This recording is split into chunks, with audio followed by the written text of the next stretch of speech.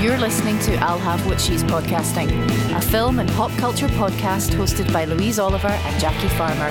Two tired feminist millennials giving you opinions you didn't ask for about the content they love.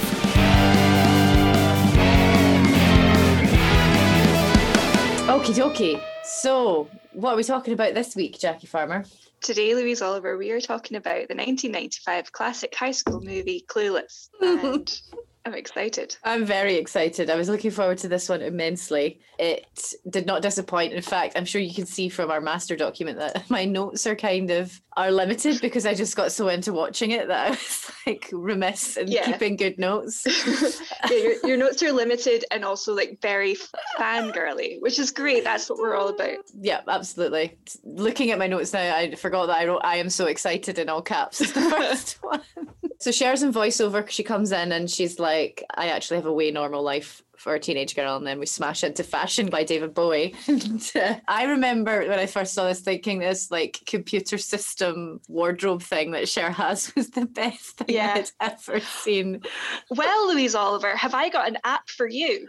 There's an app that is not sponsoring us, by the way, that I found called Whirring. It's spelled like WHERING, and I will link to it on the socials. Maybe I have downloaded it. I have not yet used it. But basically what you do is you take pictures of your clothes and it sorts them for you. And then you can use that to make yourself outfits. Oh my God.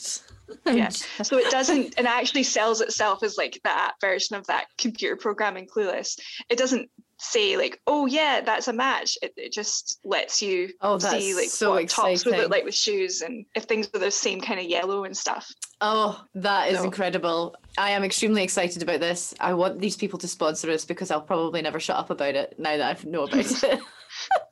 And it should help me actually make use of all of those lockdown purchases I've made that I really didn't need to make. But all of our midnight tipsy purchases that we all have. That is very exciting news for me because I love this thing. And I love how it's like a big PC unit she's got. Like, it's huge. Yeah.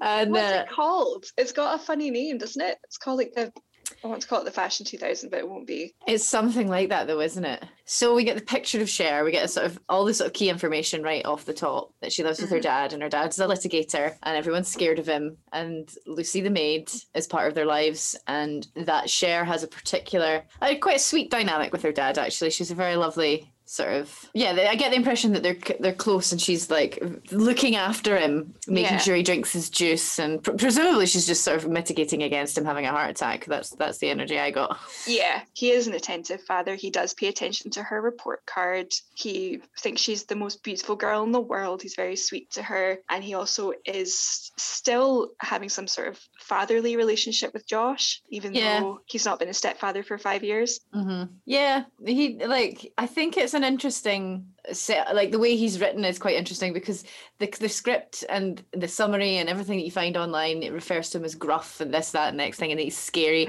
And in a way he is, but he's also not that scary. He's actually quite, despite the fact that he's a very hardworking litigator, he seems, like you say, connected to his family. I mean, you've got in your notes here, you divorce wives, not children. That is a good line. Because that's what he said. Again, this is dotting about, but there's so many hints throughout when Josh talks about his home life that is really unhappy. Like, he doesn't want to talk to his mum because his current stepfather just criticises him. And then also at the very end, when he and Cher are having that staircase conversation, he says that Mel's the only person who cares about him. He does. So Josh has actually some stuff. Yeah. And there's something really nice that he wasn't really married to Josh's mum for very long, but they obviously built up a bond, and Mel has continued to honour that in a way that Josh actually relies on him, and that he's like, no, come and do some work experience so that can go in your law school applications, and that is very nice. Anyway, so then we meet Dion, Cher's best friend, who they're friends because they're both named after icons who now do infomercials, and they both have people to be jealous of them. Yes, I have a problem with the icons who now do infomercials line, because I feel like, ladies, wash your mouth out with soap. Cher and Dionne Warwick are not reduced to just doing infomercials. If only they knew that in 2021 they would be both reigning queens of Twitter. I know. I know, it just that line has not aged well, considering just how spectacular both Cher and Dion are. I have made a note where I said on the subject of the grades, I did make a note that when she talks about the teachers are trying to lowball me, I figured these grades are just a jumping off point to begin negotiations. I felt like that was the whitest thing I'd ever heard, just in terms of like a place of like privilege and like, oh, no, that's not going to happen. That doesn't suit the brand. That doesn't fit with my expectation of my needs and my entitlements. So I'm going to be arguing my way out of this. Yes, absolutely. Yeah, because that's when we get to the school and she gives her speech about Haiti, her very famous speech about Haiti. Yes. Which is a great speech. It was covered, I read this article called Clueless in the Neo-Colonial World Order by Professor Gail Wald, and it really pulls apart that speech. And it's basically like the speech is good, everybody likes it. It shows us that Cher is a nice person. It shows us that she's a funny person. It also reminds us of what good care she takes for Dad. But it also kind of reminds us that she doesn't really know what she's talking about. Yeah. So lest we forget, there is a reason she gets a C+ in that class as a jumping off point. Indeed. Yeah, it is a great speech. That it does not say RSVP on the Statue of Liberty that's genius. That chef's kiss writing. Yeah. I have a fun fact for you. I don't know if you maybe know this. No. Sorry, I'm like sneaking in on your territory. When Cher says the Haitians instead of the Haitians, that was Alicia Silverstone mispronouncing it. It wasn't in the direction or the intention, and Amy Heckerling loved it so much that she kept it in because it was just a beautiful bit of synchronicity between the actor and the character. It is perfect. It suits that speech so much, and it's just absolutely perfect for the character because she says it so confidently. Yeah. And so many times. Yeah, it's great. And then Amber's there next to her. I always feel like, I don't know, oddly bad for Amber. Like, I feel like Amber's there to be an antagonist in some very small way, but actually she's never really... In my head going into this, I sort of remembered Amber having more screen time, but actually she doesn't. She's just sort of there to look ridiculous. No, she doesn't. She's almost like she's painted as like your poor man Cher. Like she's everything Cher is, but just like not quite as good at it. Like she wears the dress slightly after Cher does. Like she's Elton's second choice. Yeah. So she's just kind of like that. Like if she was in Buffy, she'd be Harmony, not Cordelia. Yeah. I feel like as well, like I had it in my head that she was like a super bitch or something, like she was the super bitchy nasty girl of that class dynamic, but actually she doesn't really stand out for that either. She has her like whatever and her like eye rolls, but she doesn't like... She kind of calls Cher out on like what she just did isn't that great. Yeah. I also liked just after the debate part, there's like this thing where like Elton constantly wants to get out of class for like whatever nonsense. And it's one of the things that makes me first really like Mr. Hall, apart from the fact that I just know that I love him, is that he doesn't take Elton's shit about the Cranberry CD. Yeah. So Elton says, I need to go to the quad and get my Cranberry CD before somebody snags it. And I hope somebody does snag his Cranberry CD. Although I don't think they do because he's listening to it later. But then when Travis makes the point about he should be nicer to his mum because his kids are going to feel the way about Nine Inch Nails that he feels about the Rolling Stones, Mr. Hall like tries to find the point in it. He's like, I appreciate your point about tolerance in this society. And I just really liked that it makes it quite clear that Mr. Hall knows who the dicks are in the class. Yeah. I generally love the way Sean plays Mr. Hall because there's like he has this great relationship with his students in the sense that he's sort of wryly amused and bewildered by them all, but also doesn't really take any of their crap. Yeah. And it's very fun to watch. I had a little note there about Cato reference. There's a point in the house when Cher and Josh are talking about something, and she's basically just pissed off that he's there all the time, and she calls him Cato. She's basically saying like, you don't live here anymore, why are you here all the time? He basically says something that's equivalent to Mel's earlier line about you divorced wives, not children. Like, just because our parents aren't married doesn't mean I can't hang out here. And she says, actually, Cato, that's exactly what it means. And I was like, what is that? Who's Cato? And I looked it up, and Cato is a reference to Cato Kalin, who was a witness in the O.J. Simpson trial, who was famous because he was like friends with O.J. and Nicole Brown when they were married, he was like mostly friends with OJ, and OJ would give him money, and like he was a freeloader, basically. He was a famous freeloader. And when OJ and Nicole were separated or divorced or not living together, Cato continued to live on the grounds of the house that Nicole was living in. So he was actually a witness in the murder trial. But everyone was like, what was this guy doing there? Get your own house. That was another great Jackie's Facts. Well, I mean, which implies that she's, kind of tuned into relatively current affairs. You know, she knows what's going on in the world. Not in the Middle East, though. Not in the Middle East, no. Or in Bosnia. So Cher and Dion get to school and we meet Murray for the first time, played by the fantastic Donald Faison. Here's a weird anecdote for you. I have met Donald Faison's mother, Shirley Faison. Yeah. How did you meet her? Isn't that random? She is a talent. She's a talent agent in New York, and I did a workshop that she ran. Random stuff. So yes, we get introduced to the lovely Donald, and we get the dynamic between him and Dion, which Cher referred to as a sort of Ike and Tina kind of thing. And I'm sure you saw from my notes, that just didn't sit right with me. There's something about like this stereotype of the drama-filled relationship and the Ike and Tina reference, and placing that on the only two black characters in the movie just feels like, I don't know. Yeah. I don't. Yeah, it's not aged well, and also like the undercurrent of domestic violence. It's not like Ike and Tina just argued a lot. Like he was incredibly abusive in every conceivable way. Yeah. And I don't think that needs to be put on the shoulders of Murray.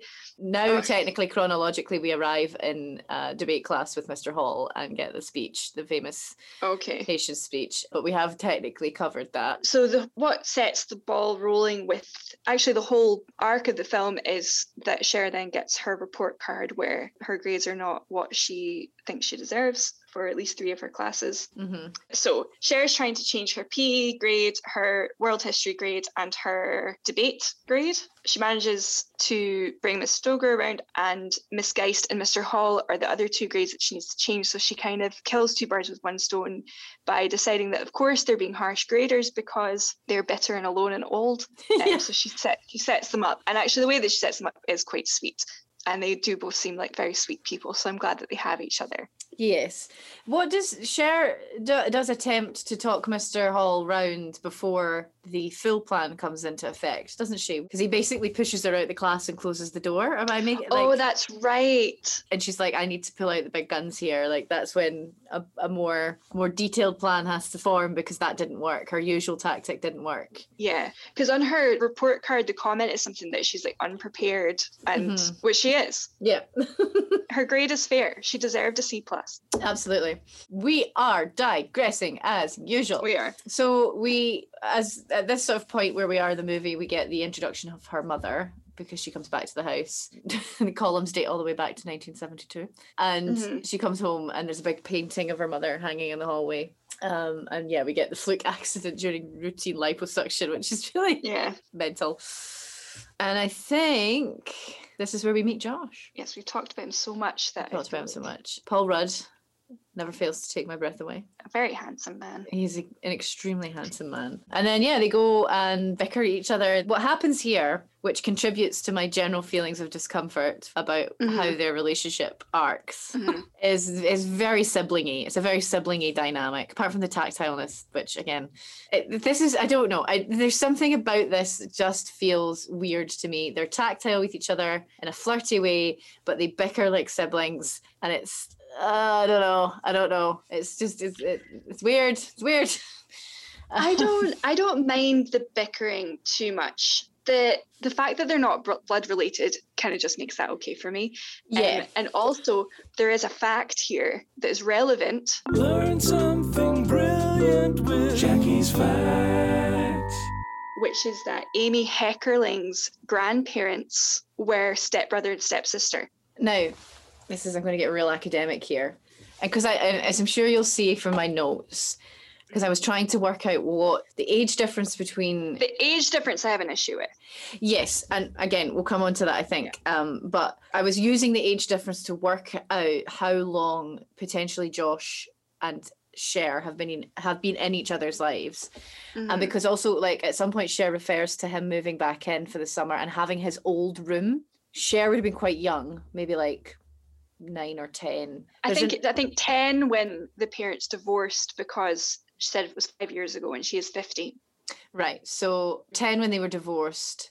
But she also says to her dad that you were hardly married to his mother, which implies that they weren't married for that long. Yeah, so I was looking for these clues in the script to try and tell me how long they'd known each other, for the sibling dynamic to be established, because there's a psychological hypothesis called the Westermarck effect, which is also known as reverse sexual imprinting. And it's about the idea that people who live in close domestic proximity during the first few years of their lives become desensitized to sexual attraction. It's basically why you're not attracted to your sibling. And it applies to people who are not blood related as well. So, for example, if you grew up with someone who, like this dynamic, married into the family, and you're not technically related by blood, but you grew up with them as your sibling, the Westermarck effect, like, it imprints in that context as well. So that's why I was sort of kind of going, I need to do the math here to figure out if I'm really comfortable with this, because it just doesn't, because I feel like it can't have, or at least I hope it was one of those things where they were not young siblings long enough for that to take hold. Like, I feel like that line, you were not married to them very long, is there for a number of reasons. It's there to tell us that this dynamic... You weren't living as brother and sister. You weren't living as brother and sister. For long. And I guess, like, I think the age difference between them now is a bit too big. It is way too big, because he's in college. So, like, what, he's 19 at most? Or I had him, like, generously, he's 18. Yeah. And she's 15, because she says to Ty, Ty, how old are you? And she says, I'll be 16 in May. And Cher says, my birthday's in April. Let me give you some advice as somebody who's older. Which I have a friend called Andrew, and I am 8 days older than him. And I say this to him all the time. So I'm like, well, I'm older. So let me give you some advice. Yeah. In the grand scheme of things of weirdness, where Josh and Cher are concerned, that is definitely more concerning than the Westermarck effect thing, because actually I was doing enough digging in terms of script clues to sort of eventually arrive at, I think it's fine. It still kind of creeps me out a little, but it's fine. But yes, the age difference, an 18-year-old, potentially even 19-year-old, because we're not really that sure, going out with a 15-year-old is... There are some age gaps that are just dodge, like real dodge. I think in my head, I think I had her as like a late 16 or 17. Not that would make a huge difference, but for instance, like one of my really good friends is married to like her husband, who's lovely and always has been.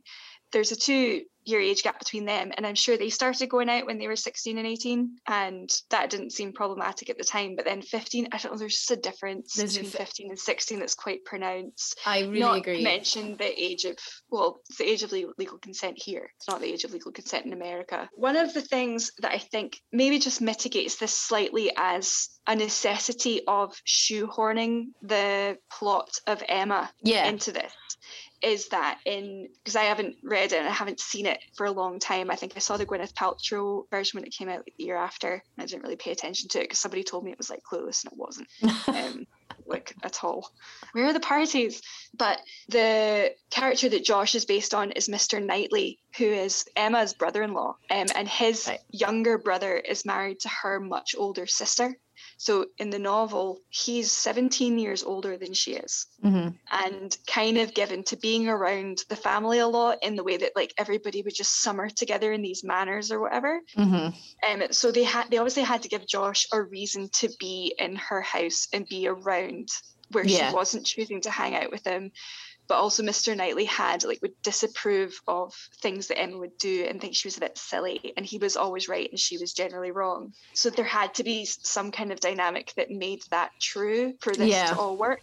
Yeah. And the other part of the film where you see this, where you're just like, that makes no sense, is when Elton, there's that whole thing where Elton has the picture of Ty in his locker. And then when he comes on to share it, she's like, you had that picture of her in her locker. And he says, I had the picture you took in my locker. It's like, who fucking does that? Nobody. Yeah. That's not a thing that we do. But in Emma, it's Mr. Elton has got the picture that Emma painted framed, which would be a romantic thing to do. Yeah. He painted a picture of literally anything and somebody goes and has it framed to give to you. Like that's different. Yeah. Yeah. And I was like, that's I think there's two things in it. There's like, I think they just weren't really quite sure how to get in, and brother-in-law would maybe make it a bit too, well, that would really make him too old. Yeah, it absolutely occurred to me in the mulling over of this that I was doing, that this is to correspond with the Jane Austen novel.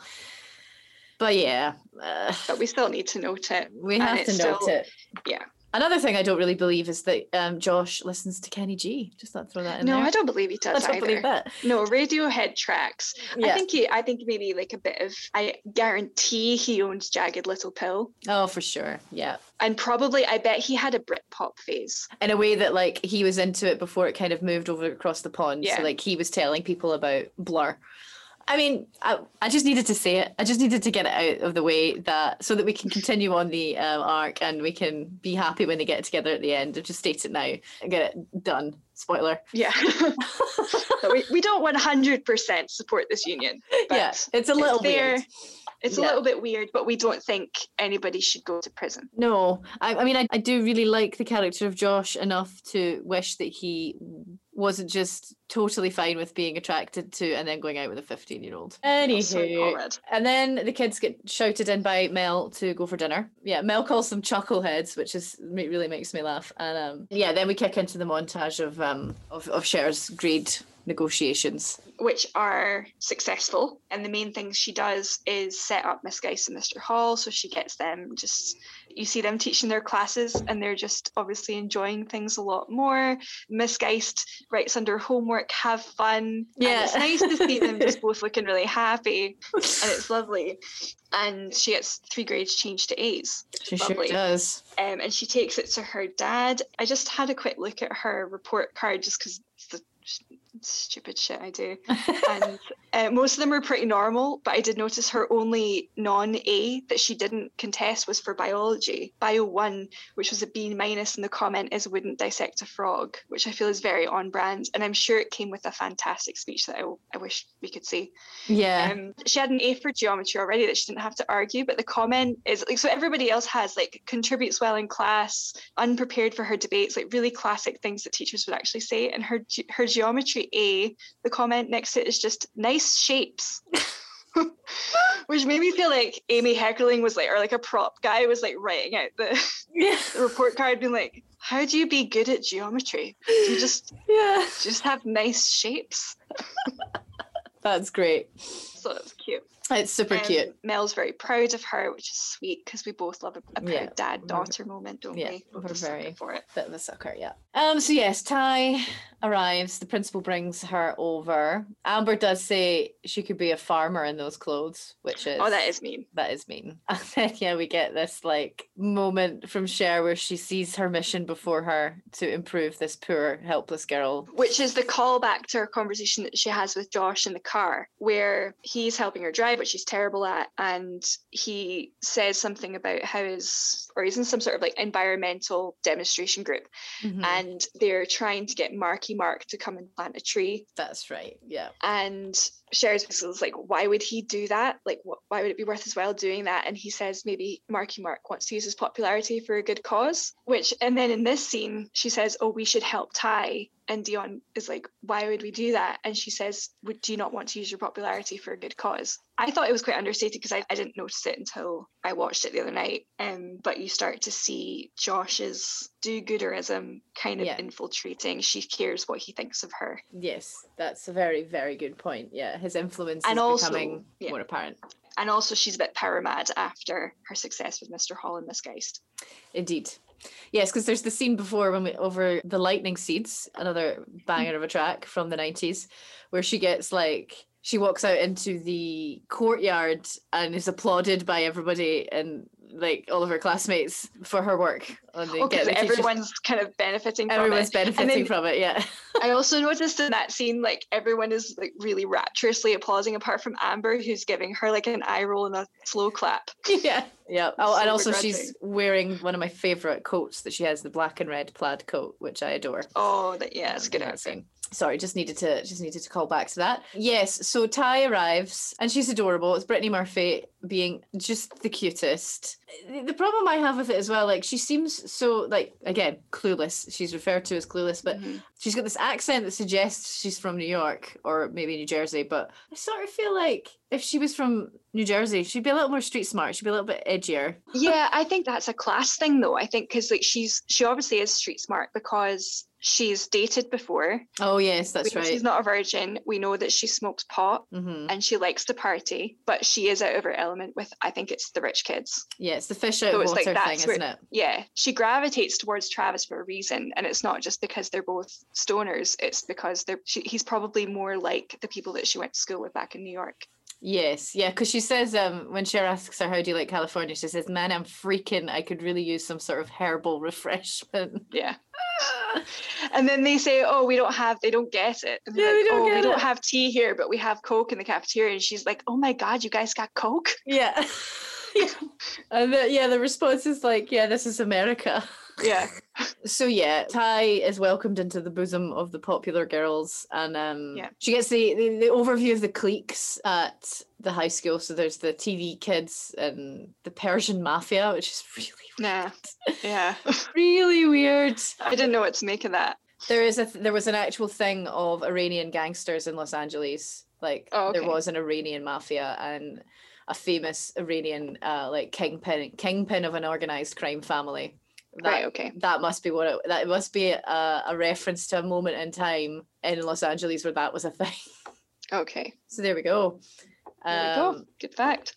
Yeah, and there's an article here, 13 passing references to Persians that you would only notice if you're Persian, and the clueless thing comes into that.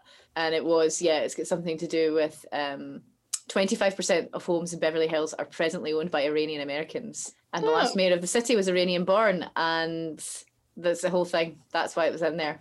Okay. There we go. Very interesting. So the cliques get pointed out, including Elton specifically on his own. Like, here's some cliques and here's Elton. And the most popular boys in school include Elton and Dion's boyfriend Murray.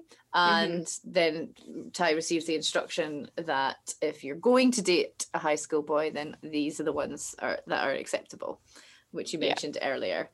And Ty asks, which one is your boyfriend? And Cher's like, absolutely not. None of them. Yeah. Because she's got attitude about high school boys. She does. Good for her. This is the moment because Murray comes over to borrow $5 from Dion, and he calls her woman again. And Murray says, okay, but street slang is an increasingly valid form of expression. Most of the feminine pronouns do have mocking, but not necessarily in a misogynistic undertone. And then he looks really pleased with himself. Like runs away. And then Dion also looks back and she's just delighted. Yeah.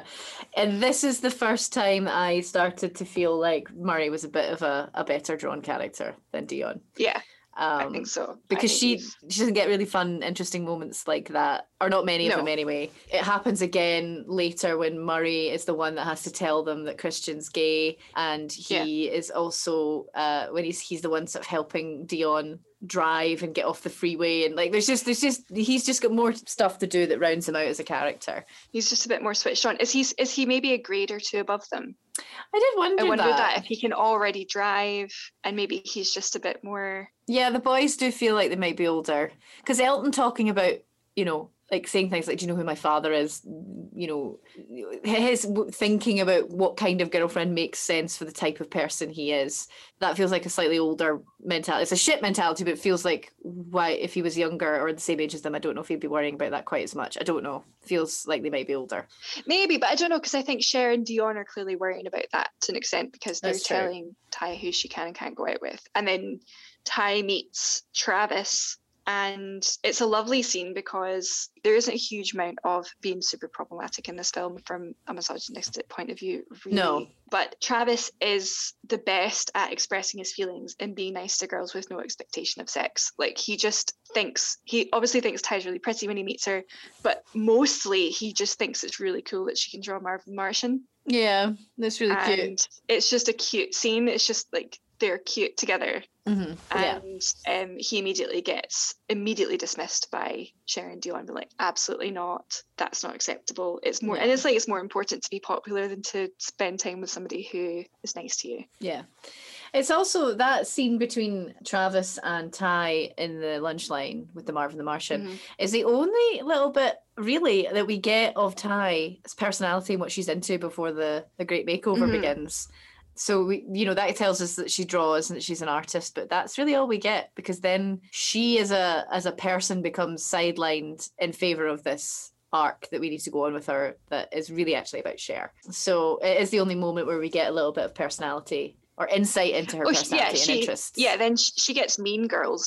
Yeah, she gets mean girled, and which is a real shame. I think I've got a wee bit that I missed. There's definitely a point when they're at the house and she's having a conversation with Josh, and I just noticed he's making a sandwich and he puts the bread down, then he puts the meat on the sandwich, and then he spreads mayonnaise on the meat. That's not on the bread. It's real chaotic. That's psychopath behavior. Yeah, that's a real chaotic move, Josh. I don't. That's the behavior of someone who's read Nietzsche lately. Yes, which he has. I did like noting when a character's reading a book, what they are reading and what that tells us about them, because there's a point later when Christian's reading William Burroughs, which is a little like nod to his sexuality and the reveal of that. He was also a beat writer in the 50s, which tracks. Yeah, totally tracks. Yeah, because William Burroughs was a heroin addict. Junkie was about his drug use, but there's also stuff in there where I can't remember if William Burroughs was like openly gay, but there was a lot of discussion around his sexuality, and references to his homosexuality was like edited out of a lot of things that he had published in his lifetime, and then re-editions later on put them back in, basically. That makes sense. So yeah, the fact that Christian is reading William Burroughs, I don't know what him reading Junkie in particular is about. Maybe it's because that one is a sort of semi-confessional book that he wrote. It was based on his life, so maybe that's why it's Junkie. And he is also basing himself on like a 50s cool kid. Yeah. So he's got that kind of element. And also, there is a point when they're at the party where he has a huge amount of energy. He does, yes, that's right. He's very animated when everyone else is very tired. Yeah, and isn't he like, he's the last one standing as well? Yeah, he's like still dancing. He's still dancing. Quite hard when nobody else is dancing. Yeah, and he's off to an after party with some kind of roadie looking guys, like the DJs or something like that. Yeah. Yeah, you might be right. That's well observed. Also, there's something mentioned about his splitting his time. Like, he's mentioned at the very top of the movie, and for some reason it's Cher that knows this, that he's going to be spending half his semester in Chicago, I think, and then the other half. Yeah, because his parents are divorced. Yeah, so I don't really know what we're supposed to infer from that. Anyway, it's just a plot device so he can show up halfway through. Yeah. And also, he'll be based on Ewan McGregor from Emma. I can't remember what character he plays. Oh, right. So he was played by Ewan McGregor. I was so confused there. But in Emma, the Christian equivalent isn't gay, he is engaged. Right, of course. But he turns up halfway through. That explains that. And we also get some more drug shaming stuff. Although, actually, I don't know if it's drug shaming. Like, Cher in all her wisdom with her birthday being in April and being older gives her the advice that it's one thing to spark up a doobie at a party, but it's quite another to be fried all day, which is a valid point, actually, to be fair. They call them loadies, the stoners. I was trying to figure out what they were saying. Is it loadies? Loadies, yeah. So presumably that's, in reference to getting loaded. Yeah. Yeah, sometimes they come to class and say bonehead things and we all laugh, of course, but no respectable girl actually dates them. So there we go. And then we get makeover time. Yeah. And I love this line so much. So Cher's main thrill in life is a makeover. This is from Dion. And she says it gives her a sense of control in a world full of chaos. I absolutely love that line. And it got me wondering about what kind of things in life give me a sense of control in a world full of chaos. And what'd you come up with? Probably I don't know, actually. Do you have any thoughts? For me or for you, I have thoughts on both. All right, okay. Hit me with both. Okay, for you, I have noticed that you're a person who, when you require a sense of control in a world full of chaos, you are wont to dress up and do your hair and makeup and dress real nice and look real beautiful, even more beautiful than normal. You flirt. Stop it. I'll take it. That's maybe why I have impulse control where add to cart is concerned in this pandemic. Well, it's working for you. Oh, thank you. What about you? Mine are of late, since pandemic, exercise is definitely one. If things are getting a bit much, it's just like a magical mood fixer. Yeah. You know, like I might be shit at my job. I can do more burpees than I could this time last year. So that's nice. But actually, speaking of my job, accountancy gives me a sense of control in the world of chaos, because it's really a discipline all about balance. And I really like the fact that it is an area of life where it's okay that everything has a category that it fits in quite strictly. And you literally balance the books. Everything goes in 2 columns. So if it goes in 1 column, it has to be taken away in another column. And once you've done it right, it's balanced and it's perfect. And it makes you feel really good. If that's beautiful. What gets you. I love that.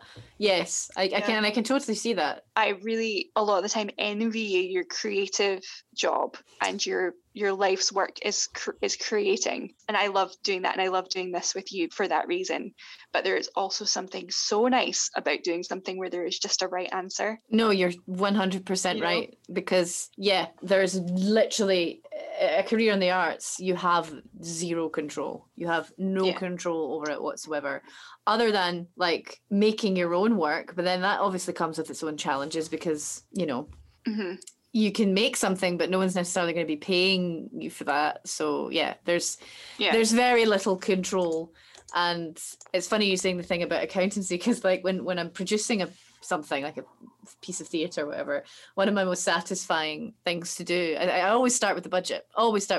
Because it's the most soothing and satisfying part, because it's the only bit that you can look at and like it actually makes sense, because it's like working out this is what it costs and this is what we'll need to do to get that, and it's the only bit that you can actually like that makes me so happy.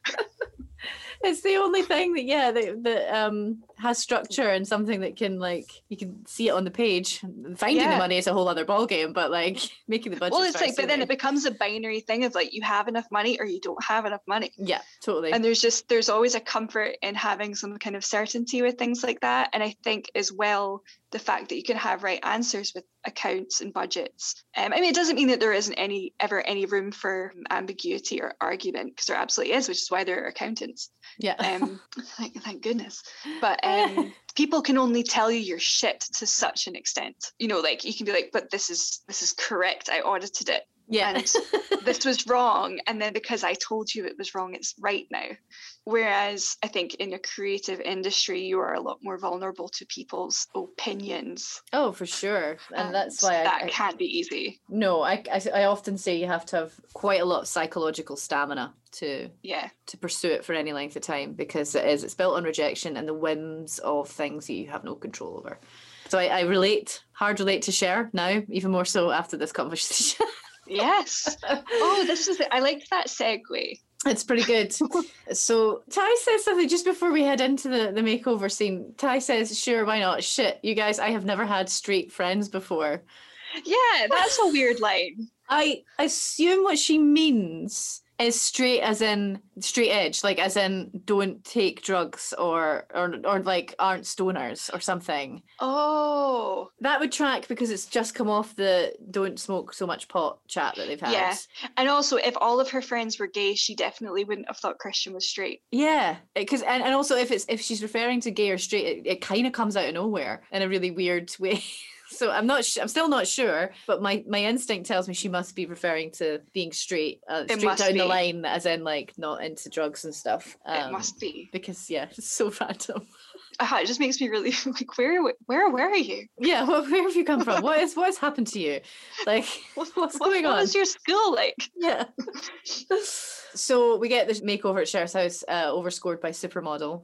That absolute banger. It's a montage of her getting made over. And for some reason, so I realised in the rewatch that my favourite outfit in this film is probably not like the best one, but it's the one that they put Ty in her makeover, like that like burgundy cord mini skirt and the little shirt with the heart on it. Yeah, it's really cute. That was my dream outfit. Yeah. When I in 1995 and to this day. Yeah, let's be honest. It's just lovely. It's so cute. It's super cute. It's age appropriate, and it's and it complements her hair color and her general coloring, and she just looks adorable. Yeah. And then we get and this she really feels adorable. Yeah, she likes it. She's really happy with the result. But then we get this really awful scene with the buns of steel thing. And oh yeah, that's when Josh spreads mayonnaise on his meat like a murderer. Yeah. And Ty quite rightly just puts her foot down and says, I don't want to do this anymore. And yeah. And then we get this like strange, well, it's not strange. I don't, it is sort of, it's there to tell us something. Because Cher says it's fine as long as you do it consistently or every day and not just sporadically, referring to the workout. Yeah. And Ty doesn't know what sporadically means. And she says, Cher says to her, we've got to work on your accent and vocabulary. Yeah. Which is just like, that feels like an Austenism. That feels like another Austenism because it's obviously, the source material is obviously from a world where to be considered a proper lady, you had to be educated and pretty and groomed and entertaining and charming and well-spoken and well-bred. Yeah. Don't sound poor is what she's saying. Is what she's saying, yes. Which is I'm sure what Emma Woodhouse was saying as well. Yeah. You're right. So You're this feels like an Austenism. Because also, as well, like this trope of the over-articulate teens from our 90s content, it doesn't really, like the popular ones don't really get that. Like it's more typical for the popular ones to be airheaded, like you know, very specific to the character, this story and the source material, I feel. And we're also getting the you should be reading one book that's not been assigned to you from school, but Cher's is Cindy Crawford's exercise book. So my first book is Fit or Fat. That's what it is. I don't know if that's... Yeah, there is quite a lot of disordered eating in this film. Yeah. And references to disordered eating in this film. Yeah. But, it's not great. Don't do it. Try not to do it if you can help it.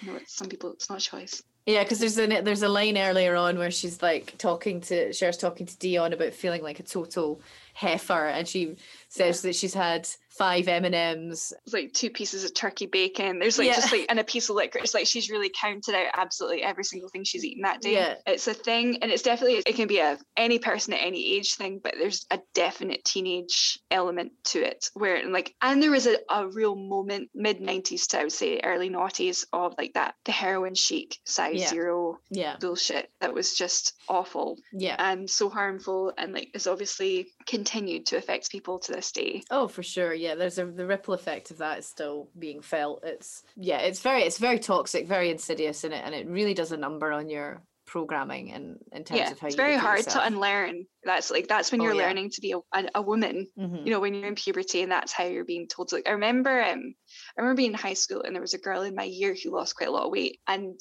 it was that thing. It was like everyone was talking about how amazing she looked, and someone was like, "What's your secret?" She's like, "Oh, I just haven't eaten for 2 weeks," and they're like, "Oh, right," and then it becomes like I wish I had your discipline, as opposed to like.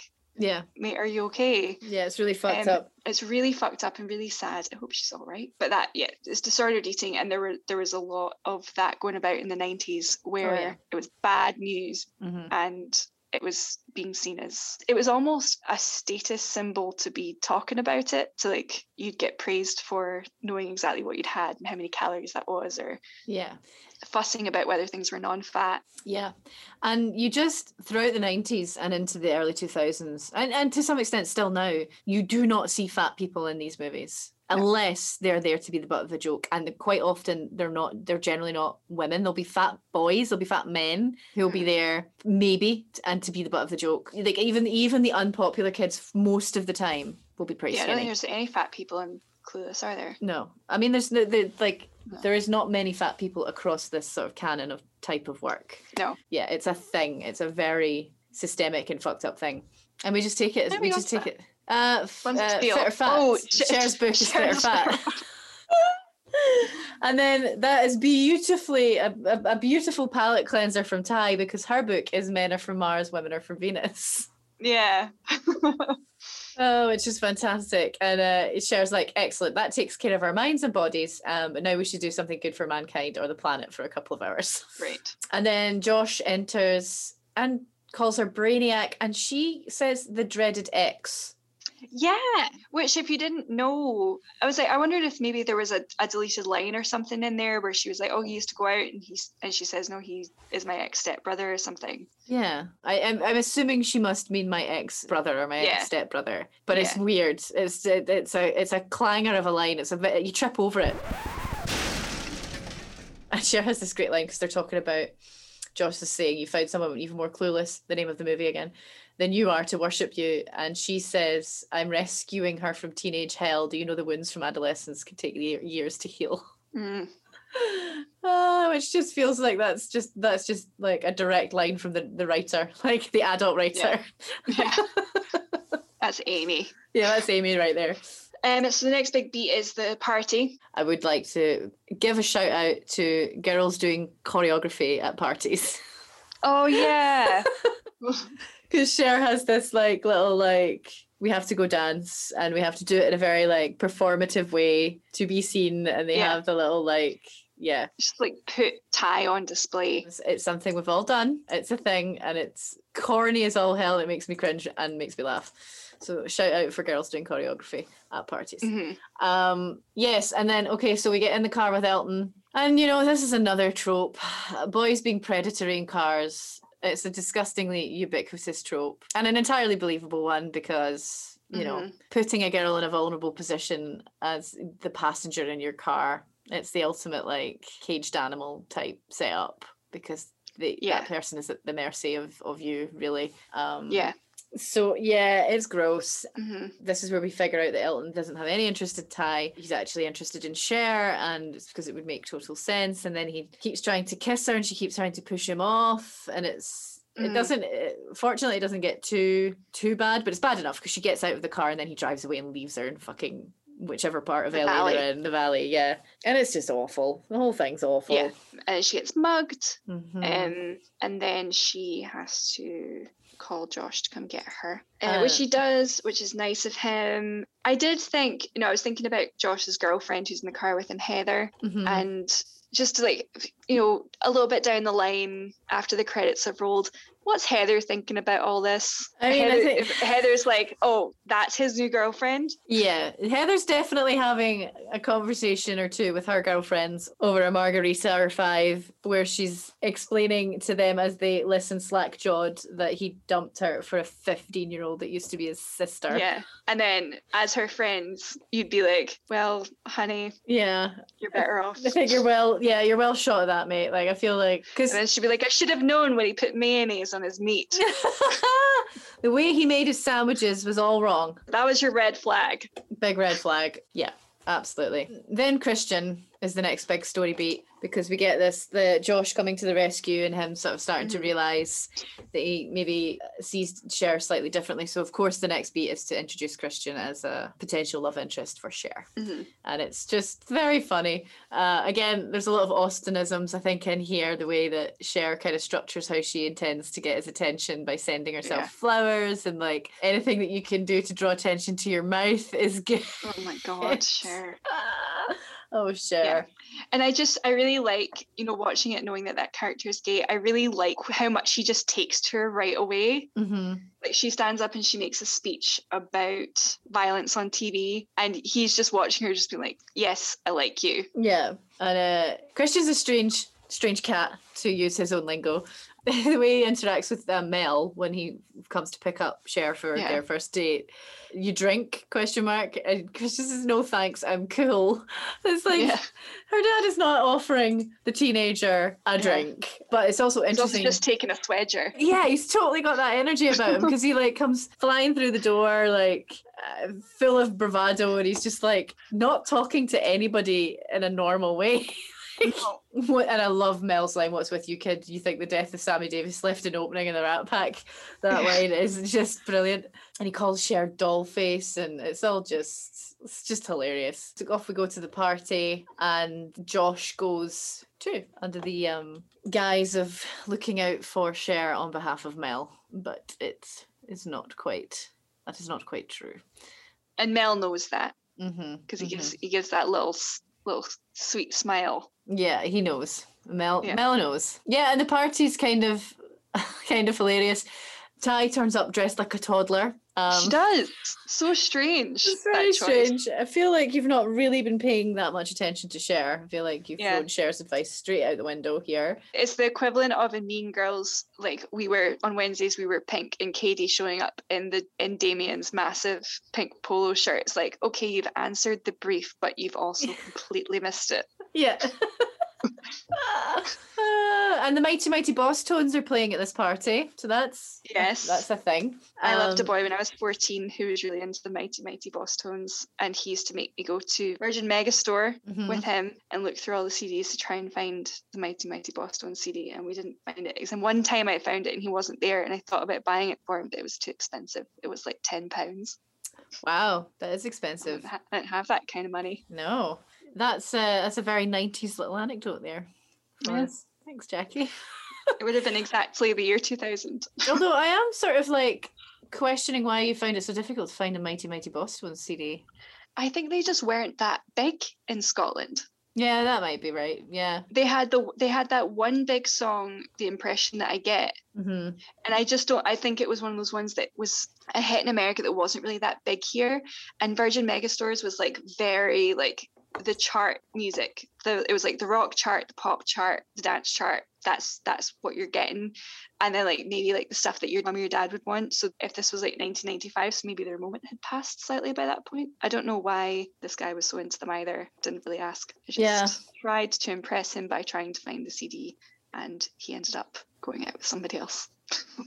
Surprisingly. Sad times. Yeah. So yeah, and Ty falls down the stairs, which is embarrassing. That was really apropos of nothing. No. Just moving us on. Thank you. Yeah, Ty falls down the stairs as she arrives at the party, which is embarrassing. It's excruciating. I feel her pain. Yes, I really relate to that moment. Yeah, it's hard. So clumsy. It's really tough. And then so another real fucking bit of savagery towards Amber, because Amber's now dancing with Elton, and Ty says, not her fault. Not her fault. She is not friends with them. No, and she should also sisterhood solidarity here, guys. You shouldn't be like that guy's should be a baddie. Yeah, you should be warning Amber that he's a predatory prick. But instead we get she's a full-on Monet, which is like from far away it's okay, but up close it's a big old mess. Like, yeah, so mean. And Christian says Hagsville. Like, it's just all awful. It's very mean. Oh, I don't miss being a teenager when I hear things like that. No. And then there's this weird moment where Christian needs to borrow money off of Cher to go buy beer. He wants a fin. To go buy some brewskis. Which is $5. Yeah. I had to look it up. It's German Yiddish for 5. There we go. Jackie's Facts. Yeah, so, and he borrows money from her to then basically go chat up the bartender. That's basically what happens. Josh has arrived, Cher spots him, and then Josh starts dancing with Ty so that she won't be on her own. Yeah. Which is cute. That's nice that he does that. Yeah. Then the next sort of big thing that happens, I think, is the Cher and Ty are like exhausted and still there while Christian is still dancing because he's still fully high. Energy for some reason. Yeah. He's still fully high from all that MDMA he clearly took before he left the house. So Christian wants to go because apparently these guys have the skinny on the happening after hours. Yeah. So Josh says he'll take the girls home. And that's what he does. And Christian goes off to party with these men. Have a lovely time. Yeah. The next scene is the scene on the couch, I think, with her and Josh. And she's brushing her hair. Oh, yeah. And it's starting to get quite flirty. Yeah, I know what you mean. Mm-hmm. And we get a little bit more insight into why Josh prefers to be in the Horowitz household. Because after Gail, his mother, phones, he mentions that husband number 4 is home and his whole idea of acting like a family is to criticize me. Which is that's a very telling line that gives us a lot of information about why he feels more at home with Mel, who supports him and encourages him. Yeah, and then Cher's like saying, don't rattle around at the dorms, stay here, have your old room. And he says something about, oh, I know you're gonna be like, you don't want a brother type hanging around. Yeah, you've got your whole social world going on, I don't want to get in the way. But she says something in response to the brother type. She just says, you're not my brother. She says, you know what I mean. And that's true. She talks him into it. And then we get that brilliant line of like, I can't believe I'm taking advice from someone who watches cartoons. And she says, that's Ren and Stimpy. They're way existential. Yeah, which they are. which they are. She's right. That is a thinking women's cartoon. Absolutely. And then the next big sort of thing that happens is this awful date. Yes, Tony Curtis films. The films in particular have a lot of sort of classic, much beloved homoerotic undertones and certain things that are quite like Some Like It Hot is hugely popular. It's the link to drag. It's the link to drag, and then what's the other one? Spartacus, or she terms it Sporadicus. The scene they're watching is the one where Crassus, who's played by Laurence Olivier, is given, I guess, the slave of Antoninus, played by Tony Curtis, who's well educated and can sing and things, and he takes him on as his body servant.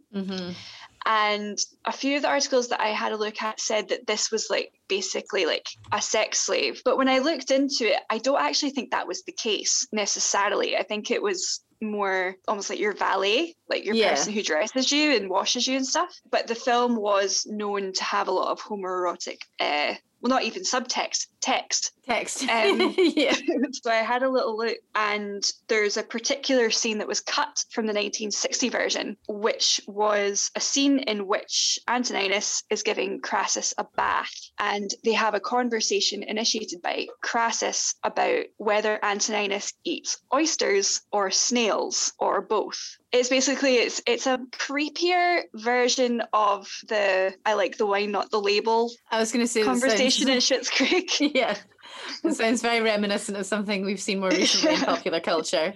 Yeah. which is great, which is such a great scene. But it's a similar thing. He starts talking to Antoninus about how he eats both snails and oysters, and it's a taste thing, therefore it's not a morality thing.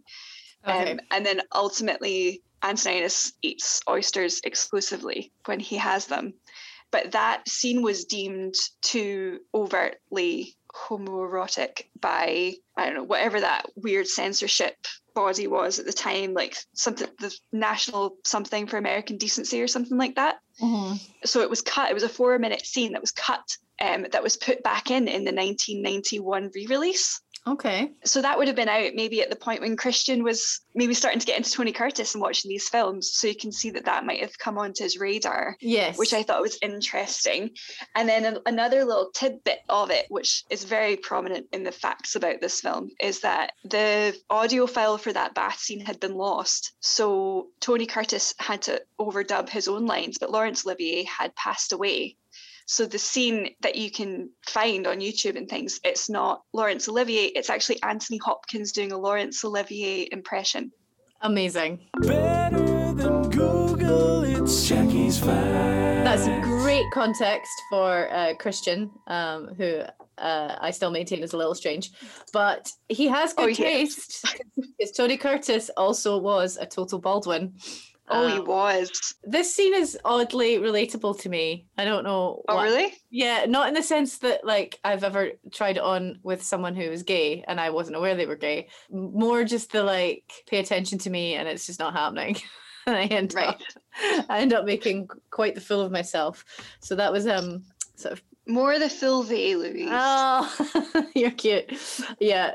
And it's funny how Christian it's like it suddenly twigs for him. Yeah. Like I get the sense from the way he reacts to Cher when the penny drops that she's coming on to him, suggests that up until this point he thought they were pals. He thought she knew. Yeah, like they were each other's accessories, like, you know, in that way that it's like we've clicked. Yeah, like he digs her because I'm using, you know, his own lingo. Yeah. Because she is this sort of pretty, perfect, looks great on his arm, kind of like his own little Marilyn Monroe almost. Well, yeah, like she's sweet and she's good fun and she knows everyone. So like, and not to imply that he's using her at all, but like he just likes her. Like the bit when she stands up and she's talking about violence on the TV and like, if we have to watch it in the news, why should we denied it for entertainment value? And he's given her this smile like, yeah, you're great. I really like you. Yeah, I guess what I'm getting at is I'm not 100% sure I totally buy it, is what I'm getting at. Because I sort of feel like Christian, he can't be daft. Like if he's in the closet, or is he in the closet? I don't actually know. Is he in the closet? I don't think he is supposed to be in the closet because it seems like everyone knows but Sharon Dion. But Sharon Dion, yeah. Okay, so maybe and Ty, because the boys are all, he's gay. Yeah. And he says he has a thing for Tony Curtis and he leaves Cher at a party to go off with a bunch of guys. Yeah. So if he's in the closet, and I say this with complete lack of judgment, he's doing a terrible job. Yeah. And he seems in a way that like teenage boys who are in the closet aren't having as nice of a time being in the closet. Yeah. As I think Christian is having. Yeah, he moves through the world with a very like clear sense of who he is, and he wears what he is into, and his identity, his chosen like thing, very confidently. And he's like, this is who I am. I'm into that whole stuff, like 40s, early 50s aesthetic. Yeah, he moves through the world with the confidence of someone who knows who he is and is happy with that, which is not really, if you're in the closet, those two things can't really hold true at the same time. You can't really hide a part of you, who you are, and move through the world with Christian confidence. Yeah. So I think you're right. I think he is not in the closet. So maybe that is it. Maybe he is. Because to him, he was like, he's never hidden that fact. So when it clocks or the penny drops that he's being hit on by Cher, it's like, oh, fuck, I need to get out of here. I thought you just were dressing sexy all the time because that's the way you dress. Yeah. I thought you were like me. You just dress the way you want to dress, and that's part of who you are.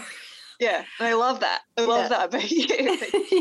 Yeah, because I think if he was in the closet, I think it would have been a bit more like, oh, no, I really want to do this, just not tonight because I want it to be special or something. I think he would have, if he was in any way in the closet, I think he would have played along a bit more than he does, whereas he kind of twigs that like, oh shit, I thought you knew. Is in my head what happened.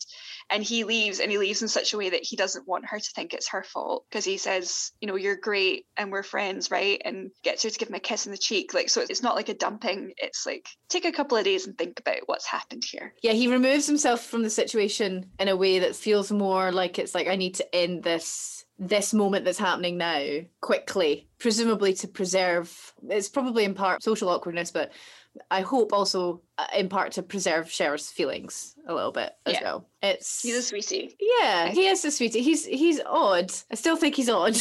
He is a sweetie. He is odd. He's an oddball. We do like him. He's living on the edge a little bit too much, but we do like him. And then poor Cher has no idea what could possibly have gone wrong. And in the list of really plausible reasons, she comes up with, did my hair get flat or did I stumble into some bad lighting? Which, you know, it's awful when that happens. It is. I don't know if bad lighting existed for Alicia Silverstone in 1995. If it did, then God help us all. Then we go into the scene where they're driving. She's with Dion and Murray and they're driving. Dion's driving specifically. And this scene stresses me out. As someone who does not drive, I'm confessing to our little pool of listeners now, I do not drive. I have tried, I have attempted, I have taken lessons, I have done tests and failed them. I am Dion in this scene. Except it's not just the freeway, it's just being on the road in general. This is me. I find it so stressful. So when they go on the freeway, it becomes a horror movie for me at that point. Okay. That's not really that interesting, but I had to share it. No, I like it. And I also can see the dynamic with Chris being the Murray figure in this particular scene. I really relate to Dion. It really stresses me out. I know not in any other scene do they remind me of you and Chris. I can see it in this one particular scene. And I'll take that. I think that's fair and accurate. Yeah, and then Murray reveals to them what they could not see. A little aggressively, but I'm going to let him away with it because I think he's really stressed because Dion's behind the wheel. Because he says, you bitch is blind or something. Your man Christian is a cake boy. Which is, there's a lot going on in there, Murray. That's the whole speech isn't, you know, you couldn't say that today and get away with it. Well, I mean, his follow-up line is a little, I don't know. It's full of stereotypes, but it doesn't hit me as something that's aggressive. It's not disco dancing, Oscar Wilde reading, Streisand ticket holding friend of Dorothy. I don't know. I think the way I kind of look at it is I take two things from it, and this might be wrong. This might be coming from a very white woman privilege that I have. But if we're being kind to Murray here, and we take the fact that institutional racism and homophobia don't seem to exist in this world. Yeah. And earlier, Murray makes the remark when he calls Dion woman that while it may imply some mocking, it doesn't necessarily have misogynistic undertones. If we apply that here, and he's not saying that it's bad to be gay, he thinks it's funny that they didn't know he was gay. Yes. I think that's the context. So Christian isn't the butt of the joke. No, Christian's not the butt of the joke. They are. Yes, you're absolutely right. I also think it's quite specific that what he does is it's littered with cliches, and it's the kind of cliche that queer men will use themselves. It's sort of like, it kind of sits in that, like, we can say it. We maybe would prefer if you did it, but we can say it. Yeah. And it's also, I'm always very aware when I'm deciding whether something's offensive is like, well, it's not about me, so yeah. With these sorts of things, it's all about context and the relationship that you might have with someone in which you are having that discourse. Cake Boy, I'd never heard Cake Boy before, actually, but apparently that comes from a Sir Mix-a-Lot song from the 90s. It's early 90s slang for what we would now call a metrosexual, apparently. Oh, okay. So I had to look that up because I was like, I don't think I've ever heard anyone say Cake Boy before, and I'm not entirely sure what the reference is, because I'm like, no. Cake Boy, is it because lots of patisserie chefs tend to be gay? I don't know. So I had to look it up. I'm sure if Sir Mix-a-Lot said it, it's completely fine. Sure, exactly. He's an academic and a scholar, as we know. Yeah. If it's anything like the way he talks about women, I'm sure it's completely fine. I'm sure it's completely fine.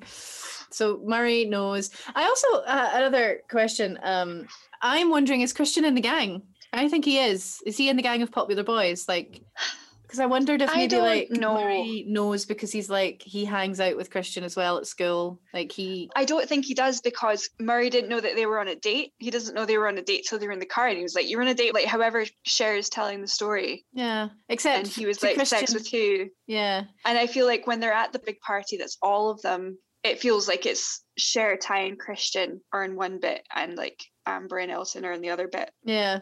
And you don't really ever see him hanging out with the boys. No, that's true. Later at school, he's shopping with the girls. Yeah, I was just wondering which does track, because I certainly know a couple of my friends who are gay men don't really have friendships with straight men. Yeah, I guess I was just wondering what clique he would fall into, but I suppose at school it would be with the girls. But then if Cher thought she was dating him for a hot second, then I don't know. Maybe he's an island. Maybe he just doesn't belong to any clique. Might just want about kind of knowing everyone. Yeah. Knowing everyone a little bit. Yeah, that makes sense. And also, like, he likes to read, so I can just see him sitting on the grass reading his book. Yeah. Looking cool. Mm-hmm. Going for lunchtime drives in his car. He's fine. Yeah, I think he's probably got older friends as well. Like, I think he's got friends who are not in school, like who are in college or whatever. He probably doesn't really, much like Cher, doesn't really truck with high school boys. Yeah, I think so. So we come off the freeway, thank God, and apparently Dion loses her virginity because she was only technically a virgin. Yeah.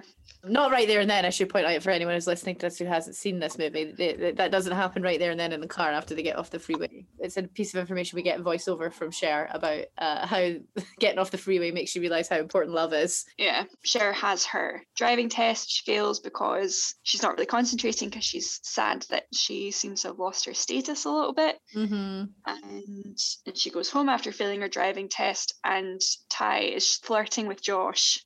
I love Cher's driving test outfit, by the way. I think it's very Prince and the Revolution. There's something, if she could throw on a purple velour blazer over that, it would be very Prince. I'm digging it.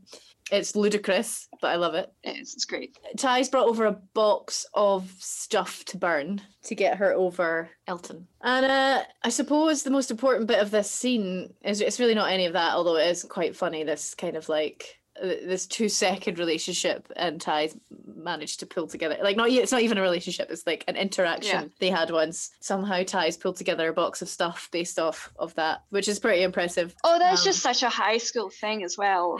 Like, when you like someone that you don't even really like, but your friends are like, oh, you should like him, and then you just start concocting all of these things in your head that are really meaningful, that are absolutely meaningless. Yeah, it's very high school. I relate very hard to that. Yeah, so the key thing about this scene is the turnaround of Ty, basically Cher being aware that she's created a monster. Yeah. Because Ty, she behaves real shitty. It's like, it's not great. And she has that classic line. Ty reveals to Cher that she likes Josh, which is, again, feels very arbitrary on Ty's part, not in terms of like it tracks for Ty as a character. And the completely reasonable thing that if you go to your best friend's house and it turns out that their stepbrother is Paul Rudd. Yes, good point. Good advice. And he's quite nice to you. Yeah. You're like, Well, how about that? But I mean, I suppose for me, it's like, and again, this sort of plays into the type of mean girl-esque faux confidence that Cher has been the architect of within Ty, because if I had a friend with an older brother who was Paul Rudd and who was nice to me, I would just be a gibbering wreck around him. I would never entertain the idea in real practical terms that he would ever be interested in dating me. I would fantasize about it and write angsty poetry, but I would not like I would justify how it was a forbidden love in my head. Yeah. But never speak its name. Never speak its name. Yeah. Never ever, especially not to your mate. Like, I feel like you just also would not tell your mate that. Like, I feel like you and mostly because deep down, you know, he doesn't like you. Yeah. And it's just nice to think maybe he does, but he just can't because he's noble. Yeah, and I think the closest you'd ever get to revealing it to your mate is if, like, I don't know, there was a context where you're hanging out with your mates and he comes in and she's like, get out of my room. Oh, he's so annoying. And you're like, he's okay. Like, that would be as close as it would get. Yeah. That's my little play. And yes, so we get the line because, you know, Cher is like subtly rejecting the idea that Ty should pursue Josh, and Ty hits her with, I was like, why am I even listening to begin with? You're a virgin who can't drive. We've not had the lines going. I think that is the line of the movie. That's the line of the movie. That I have a t-shirt that says that on it. You're a virgin who can't drive. Well, it's half true. It is half true. It's a half truth. It's a great iconic line. That shirt, I used to wear that shirt while bartending in New York, and it was a big hit. That shirt. Everybody wanted to know where I got it because, you know, it's just one of those ones. It's one of those lines that people of a certain age, they know it instantly, and it was like, that's a really funny shirt. I was very proud of that. Obviously made me feel very cool. We still need to get you a Don't Fuck with Mr. Zero t-shirt. Yeah, I need a collection of shirts with lines from the iconic lines from the movies we discuss. Yes. Because I need that in place of a personality. So no, you don't. It's just nice to have cool shirts. Yeah, and it's way harsh. It's way harsh, Ty. It's way harsh. Way harsh. And then she does her little, she swans out, like, it's a real mean girl moment. The way she looks at her, the way that Brittany Murphy delivers that look, that kind of up and down, I'll see you later, kind of, It's very cold. It's super cold. And Cher, like, it's actually great acting in that scene from Alicia Silverstone because she does look like she's about to throw up or cry. Yes. Like, it's a real kind of, like, gut punched. Yeah. What did she say? Feels the chunks starting to rise or something like that. She has to leave. Then there's like the scene where she basically leaves and she goes on her big like epiphany walk. But there was a bit where she walks down the stairs and I was watching her walk down being like, that is how I walk down steps when I'm in heels. And I'm not good at walking in heels. I just like looked up and like, was Alicia Silverstone bad at walking in heels? And it turns out she was a tomboy when she filmed this. And I saw an interview that they did with her on the set while they were filming where she's like, I'm just not used to wearing all these clothes. And it was one of those things that's like interspersed between being on the set and then after she's seen the film. So like once they're filming, she's like, oh, now I get it because I look amazing. But normally I just exist every day in like jeans and a green t-shirt. Right. Watch the scene when she walks down the steps. It's like somebody who is very afraid. It's like she's kind of clumping down the steps. And that is exactly how I walk down stairs in high heels, which is why I recognised it. Can't kid her. It does annoy me. She's walking through Bel Air and she has gone on her epiphany walk with no bag, no pockets as far as I can tell in her Prince and the Revolution outfit. And she just goes into the shop. I'm like, what did you buy? Maybe she's got a credit card sewn into every skirt or something. But like, it just bugged me that she walked into Maybe they just know her so well that she has like store credit. You know what? That's probably exactly it. She's probably got an account with all of the shops in Beverly Hills. You used to be able to pay for things if you just know the credit card number, because I'm sure there's a Friends storyline where Rachel gets cut off, or like it's her sister Jill gets cut off. She's able to go shopping because she memorized all of Daddy's credit card numbers. So that's there was wild, a way isn't it? to do it if you know the credit card number. It makes sense. I think that's what she did. Yeah. She has that sweet scene with Mel after she's had her epiphany that she loves Josh. Is there anything else you want to say about the epiphany? Is there anything before we actually just it's like a big moment in the movie, so I just wanted to double check. No, apparently based on the film Gigi, She calls him a Baldwin, which for Generation Zers listening, a Baldwin in the 90s is like a Hemsworth now. Just like, they're probably hot. Perfect way of putting it. Yep. However, Paul Rudd has aged better than all of the Baldwins in every way. We didn't know that could happen at the time. Indeed. She has this great line where in her epiphany she sort of says she doesn't know how to act around him because her normal strategies would not work around Josh, because she's not able to strut around in her cutest little outfits and send flowers to herself. So she has no idea what to do. We haven't seen that work on anyone in this film. I mean, I suppose it kind of worked on Christian, but it was entirely misinterpreted. It wasn't. Yeah. He probably just went, well, this chick is fabulous. Like, the self-confidence. Look at her, look at her sending herself flowers. That is... He's like, that's so camp. I love it. Yeah. So she has this really sweet scene with Mel. He notices her pacing outside his office and he's like, get in here. I just think it's super cute and nice. It's really sweet because he's so busy, but he's never at any point in this film too busy for her. He is very buried under his work, but he finds a way to sort of integrate her into his space while he works and gives her a little task to highlight the September 3rd conversation, which will come back to bite us in the ass. She feels wretched about a boy she likes, and he is of the opinion that this boy is a complete moron if he's not interested in Cher. It's all very sweet. She starts the Pismo Beach collection with Miss Geist, so she decides to be more of a do-gooder. But I have a feeling she doesn't do it actually to impress Joss. I have a feeling she does it to just make herself feel better, doesn't she? I feel like there isn't actually like she has a thing about all of, she has things to learn from all of her friends. Like Dion and Murray are actually really considerate of each other, and Christian wants everything to be beautiful and interesting, and Miss Geist is always trying to get them to help, even though nobody ever does. And so she decides to just like start learning from the people around her and be less clueless. And it feels quite undemonstrative in the sense that it's inspired by sort of thinking about Josh and his do-gooder qualities. But when she gets into it, she really gets into it, and it doesn't feel performative for Josh because it starts to feel like she's really involved in it. And Josh happens to see it in passing. The next big thing is the Ty and Cher reconciliation scene. Oh, yeah. I'm not entirely sure what's brought Ty around. I feel like we jump. I think she's just been reminded how much she likes Travis. Yeah, I think she so. felt, no, I think actually, and also fundamentally, we know from the start, Ty's sweet. She's a nice, sweet person. She was getting a lot of attention, and it went to her head a bit, as it does. Yeah. As very human, particularly when you're an adolescent. Like that kind of attention is everything. I mean, it shouldn't be, but it really can be. It got ahead of her a little bit. She got a little bit big for her boots, as teenagers do, and she doesn't feel good about herself. And I think that's the thing, that every time I'm like lying awake at 4 o'clock in the morning, remembering something horrible that I said to one of my best friends when I was 15. I just have to, I wake up at 8 o'clock eventually and remind myself everyone's a dick sometimes when they're 15, and sometimes you have to try being a dick to realize that you don't like yourself when you're like that. And that's kind of why it's really important to experiment with things like that when you're younger, because when you're doing that when you're in your 20s and 30s and 40s and 50s, it gets less and less acceptable and less forgivable. So it's like, okay, she's not really been the popular, pretty, center of attention girl before. Maybe this is how she's seen people act. I mean, it kind of is. It's how Amber was to her. It's how Cher and Dion are to Amber. So she's tried it. She's like, oh, I'm here. This is what I do. And then she's gone away and be like, oh, I feel like shit for saying that to my friend. And I think also and that's nice.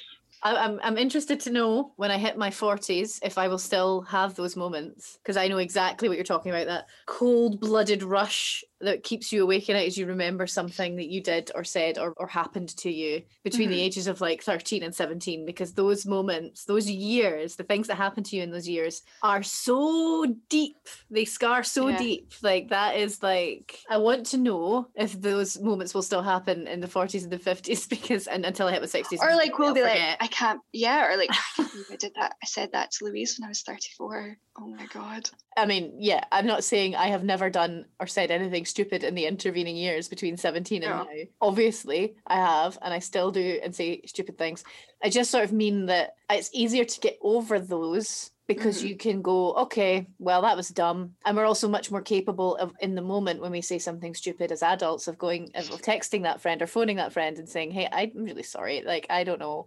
I was dealing with my own shit, or I was a bit drunk, or whatever it was, and you can just deal with it. And at this age, we've all been on both sides of it enough times now to be like, oh, she was a bit off tonight. I bet she's really stressed about X. She was talking about that. Yeah. She didn't mean it. Yeah. Or like, I'm being oversensitive about that because of this. Calm down. And it's the good thing about the friendships that we have. I think particularly as we get to our 30s, I'm very lucky to have a lot of friends that I've known for a long time now, where you've just got so much goodwill built up that it's okay not to be in your best form all the time, whereas when you're 15 you don't really have that. But it's also just you're so unformed and half-baked. Not even half-baked, you've not even gone in the oven yet, so that anything that happens in those years, it's just so huge. It impacts you in such a devastating way, because you are just this tiny little almost like a baby turtle with no shell. Like, it's just if anything, any impact is going to create a crater that stays once the shell forms and you get your little turtle shell. I'm really stretching a weird metaphor here. And once you've got I like it. You've got your shell, but the crater's there. So every now and again you will wake up in the middle of the night and the repercussions of that impact will have a wee moment and you'll be like, oh, okay. It's just I remember actually having a really healing conversation with a group of us from my high school that were all still really close and bridesmaids at each other's weddings and everything. And we had a wine night. We were talking about being teenagers, and I have one particular really mean thing that I once said to one of my friends, where I kind of referenced it, being like, oh, I remember I said that to you about your boyfriend, and it haunts me to this day that I said this. And she was like, what did you say? I was like, do you not remember? I think about it at least once a week. I think about the fact that I said this to you when we were 17.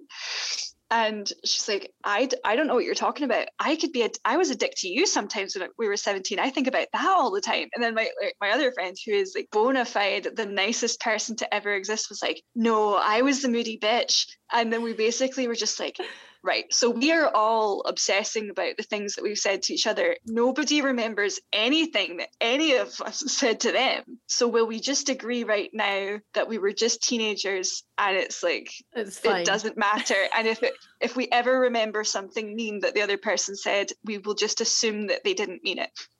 And we just made that agreement, and it was very healing. And I'm very glad we had that conversation. I am feeling the healing by proxy. Yes, that does sound incredibly healing. Sometimes I have these thoughts where I'm like, I don't have many of them, but I have a handful of people who are still in my life in some form, who have known me pretty much my entire life, as a teenager into adulthood. And sometimes I go, I wish you weren't still around, because I hate that you've known me that long. Sometimes there's that. You know where the bodies are buried. You have seen me at my absolute darkest and worst. And those are long, dark nights of the soul where you're just I just wish there were not people who knew about that. So, it sits in that formative years pain. So that conversation does sound very healing. Yeah. But also with that, you kind of need the people who know where the bodies are buried, because there is something really validating and affirming about having people who know the absolute worst about you, who've seen you at your worst, at your meanest, at your most pathetic. Every single time that we think about that thing we've said or done that makes us just cringe and die inside, the fact that there are people who know those things and love us is a really important thing. Oh, you're going to make me cry. Yeah, it's the unconditional love level of that, isn't it? Yeah. It's, you've seen it all and you still come back for more because... Well, yeah, and it's you know how bad that is. So if it's worth sticking around, then there must, the good bits must be better. Yeah. Well, I hope... That's what I like to think anyway. Yeah, that's really beautiful. And I agree. It is. You look at those people and you go... You love me for all my faults and failings, and you have the personal history, and that's important, and it's significant, and it's really lovely. I hope Cher and Ty, this scene is the beginning of that journey for them. Yeah, I hope so. Yeah, because they have a beautiful reunion. It's one of the most age appropriate things. It's you guys really do seem like children in this scene. Mm-hmm. You seem like any set of girl best friends that you see. Yeah, and then it's straight back to we're best friends again, and they go straight back into sitting down and giggling about a boy. And it's Travis, so that just takes the conflict off the table anyway. There's this really nice moment when you think about it coming full circle from where we started with Cher and Ty to now, where Cher's like, I had no idea he was so motivated, and Ty said, I did. And I was like, kind of like, oh, okay. It's not up to me to decide to make you something that you're not, or like force upon you. She didn't know better. Yeah. Mm-hmm. And then, we're back in Cher's house with lawyer stuff. I'm going to say something that might be a little bit of a hot take. I'm not saying the lawyer is not a douchebag. However, I kind of think he has a point as he leaves and he's like, this is a big fucking case. I'm going to get in trouble with my boss. And he makes some comment about if you hadn't been playing footsie with the dumb kid, which is like, I don't know. Because she is a child.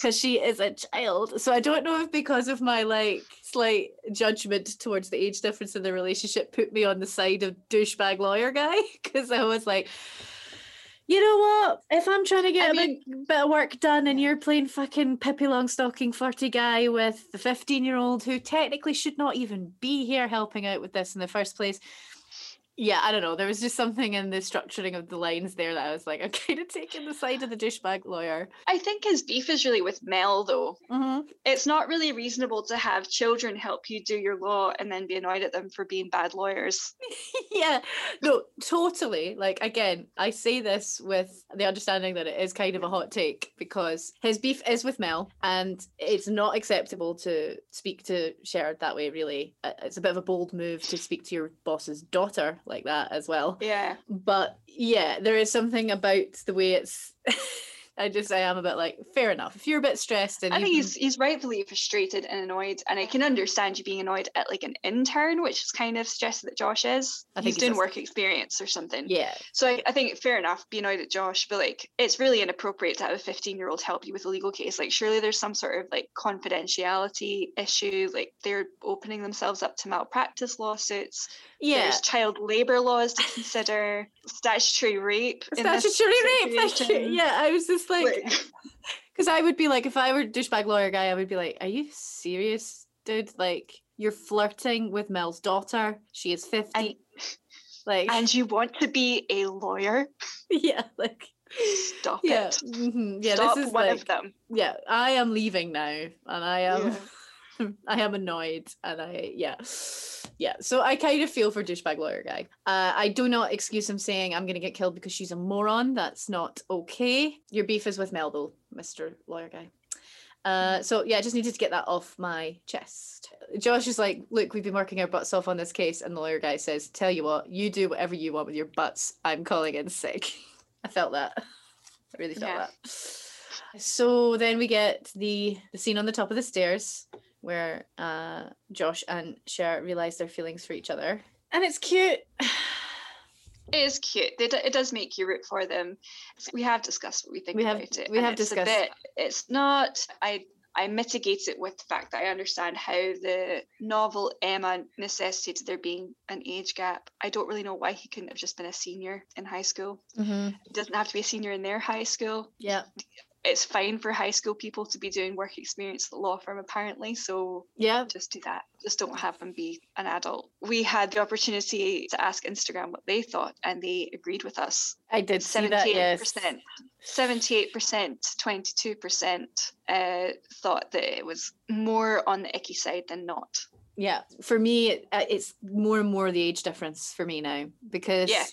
Yeah, we discussed it. We discussed the brother-sister thing and the reality of their situation being that, they just probably weren't around each other long enough for that sibling bond to really take hold. Mm-hmm. So it's the age difference. It is icky. And this scene, it's tempered in its ickiness by how well Paul Rudd delivers it. Like, Paul Rudd delivers this scene really well, and his little like and you know you're gorgeous, okay, and all of this. I think the fact that between the two of them, Cher has the power. She really likes him, but I think he likes her more, and she likes him as well, but she doesn't realize he knows he likes her. Yeah. And the way he behaves actually isn't predatory. He's not in any way like grooming or nothing about that scene is coerced or seems like she's uncomfortable. They seem like they're more like their friendship grows through the film. So I think there are definitely things in there that make you root for them. Yeah. And I think it's just unfortunate that the actual age difference it's just that year, I think, as well, between when you're 15. It's just, she's clueless. Yeah, she's really naive. And I think it's also like, it's the tone that each of them is setting. Paul Rudd seems to have hit it exactly right, I think, for me. He's playing it in a very, very tempered, very unsleazy, very nervous kind of way. But the problem then becomes, I think Alicia Silverstone is doing a slightly more girly thing. There's like a sort of, you think I'm beautiful? There's like a very almost little girl infantilization, twirling of the hair thing that she does that suddenly makes her seem even younger. And I'm like, oh. Yeah. Whereas if she'd gone for more confident Cher, debate class Cher, a little bit of that energy, maybe it would have just tipped the scale ever so slightly so that she didn't make herself seem even younger. So for that reason, I can't quite get fully behind the, I'm so happy to see them kiss, when I'm just like, okay, well. Yeah. Alicia Silverstone was 18 when she played this character. So Alicia Silverstone, when she was 15, probably looked a lot more like a little girl than Cher Horowitz does. But just because somebody looks older doesn't mean they are older. It doesn't mean that they are, there is a reason why capacity to consent is what it is. It's quite a common thing when you see teen dramas to this day, and it's a bunch of 16-year-olds being played by people in their mid to late 20s. Yeah, because Paul Rudd's 26 when he made this movie. So there is also that. And there's just a big difference. And I think our point's been made. Yeah, it has, indeed. So nobody needs to be cancelled about it. No, God, no, especially not Paul Rudd. Like, no. And not Amy Heckerling as well. She was shoehorning an Austen novel into a teen movie, and they played it well, and it's not a documentary.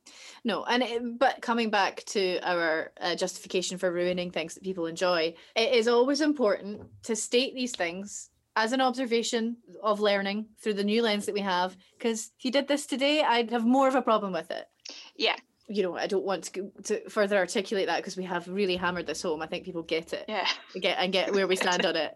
But yeah, if this was made today, I'd be like, you need to rework the aging. Like, yeah, just put him in a different grade. Yeah. He can still be like smarter than her, or like more clued up. Yeah, that's absolutely. Fine. And let's also cast actors who are in the same age bracket. If you're going to have them play romantic leads opposite one another, I don't want to see a 36-year-old kissing an 18-year-old or a 26-year-old kissing an 18-year-old. Let's not do that. Okay, agreed. So agreed. Wonderful. Great. And then we get the you can guess what happened next, and the bluff of the bluff wedding. The bluff wedding, yeah. Which is nice. Which is nice, although she does say, as if I'm only 16. She says she's 16, so presumably time has passed and she's had a birthday. Yeah, her birthday was in April. She has the audacity to say this is California, not Kentucky. We get this lovely wedding. Miss Geist is married, Mr. Hall. And yeah, that's kind of it. There's the tossing of the bouquet. Fun fact, Amy Heckerling is at the wedding. Amy Heckerling is a bridesmaid for Miss Geist. I read that. She's in the scrum for the bouquet, allegedly causing the most chaos and causing everybody to fall down, which is great. The girls are talking about when they're getting married, and it's a whole thing. And that's it. Close and a kiss. Any thoughts about that? Any thoughts about the wedding? None. Absolutely none. Do you think it's a little weird that Miss Geist has Alicia in the wedding party? Or Cher, rather, not Alicia. Is that a bit odd? Maybe they become really close over the Pismo Beach disaster. Yeah. And maybe at this point, Miss Geist and Mr. Hall have like pieced together. I would like to see the deleted scene of their conversation where he says, I kind of knew you liked me because Cher Horowitz said that you were the only person. I was the only person at high school with any whatever. And Miss Geist will be like, oh, but remember that romantic poem you put in my cubby? And he'll be like, I don't put anything in your cubby. And then they'll gradually piece it together. It's like, wasn't it that Horowitz girl wanted us to change her grades? What did you give her? I gave her a C+. Oh, you gave her a B? Okay, that's what's happened. So in that deleted scene that you have just written, they've worked out that Cher is responsible for bringing them together, and as a result has earned herself a spot in the wedding party. Yeah, they'd be mad if it hadn't worked out. They also know that she'll spring for one of the more pricey things in the registry, I think. That tracks. And that was Clueless. That was Clueless. Enjoyed it. Got a little bogged down in Josh and Cher and the dynamic there, but that's okay. I fully expected that to happen. If our Instagram polls anything to go by, we're very much preaching to the choir. Mm-hmm. Cool. All right, next up will be First Wives Club. What's a good 90s Beverly Hills bit of lingo to sign off? We're outie. That was I'll Have What She's Podcasting. Thanks to Chris Gorman for the edit and the sound design. Follow us on Twitter and Instagram at She's Podcasting. If you liked this, you might also enjoy our sister podcast, Persistent and Nasty, which is all about amplifying marginalised voices in film and theatre. Thanks for listening, and see you next time.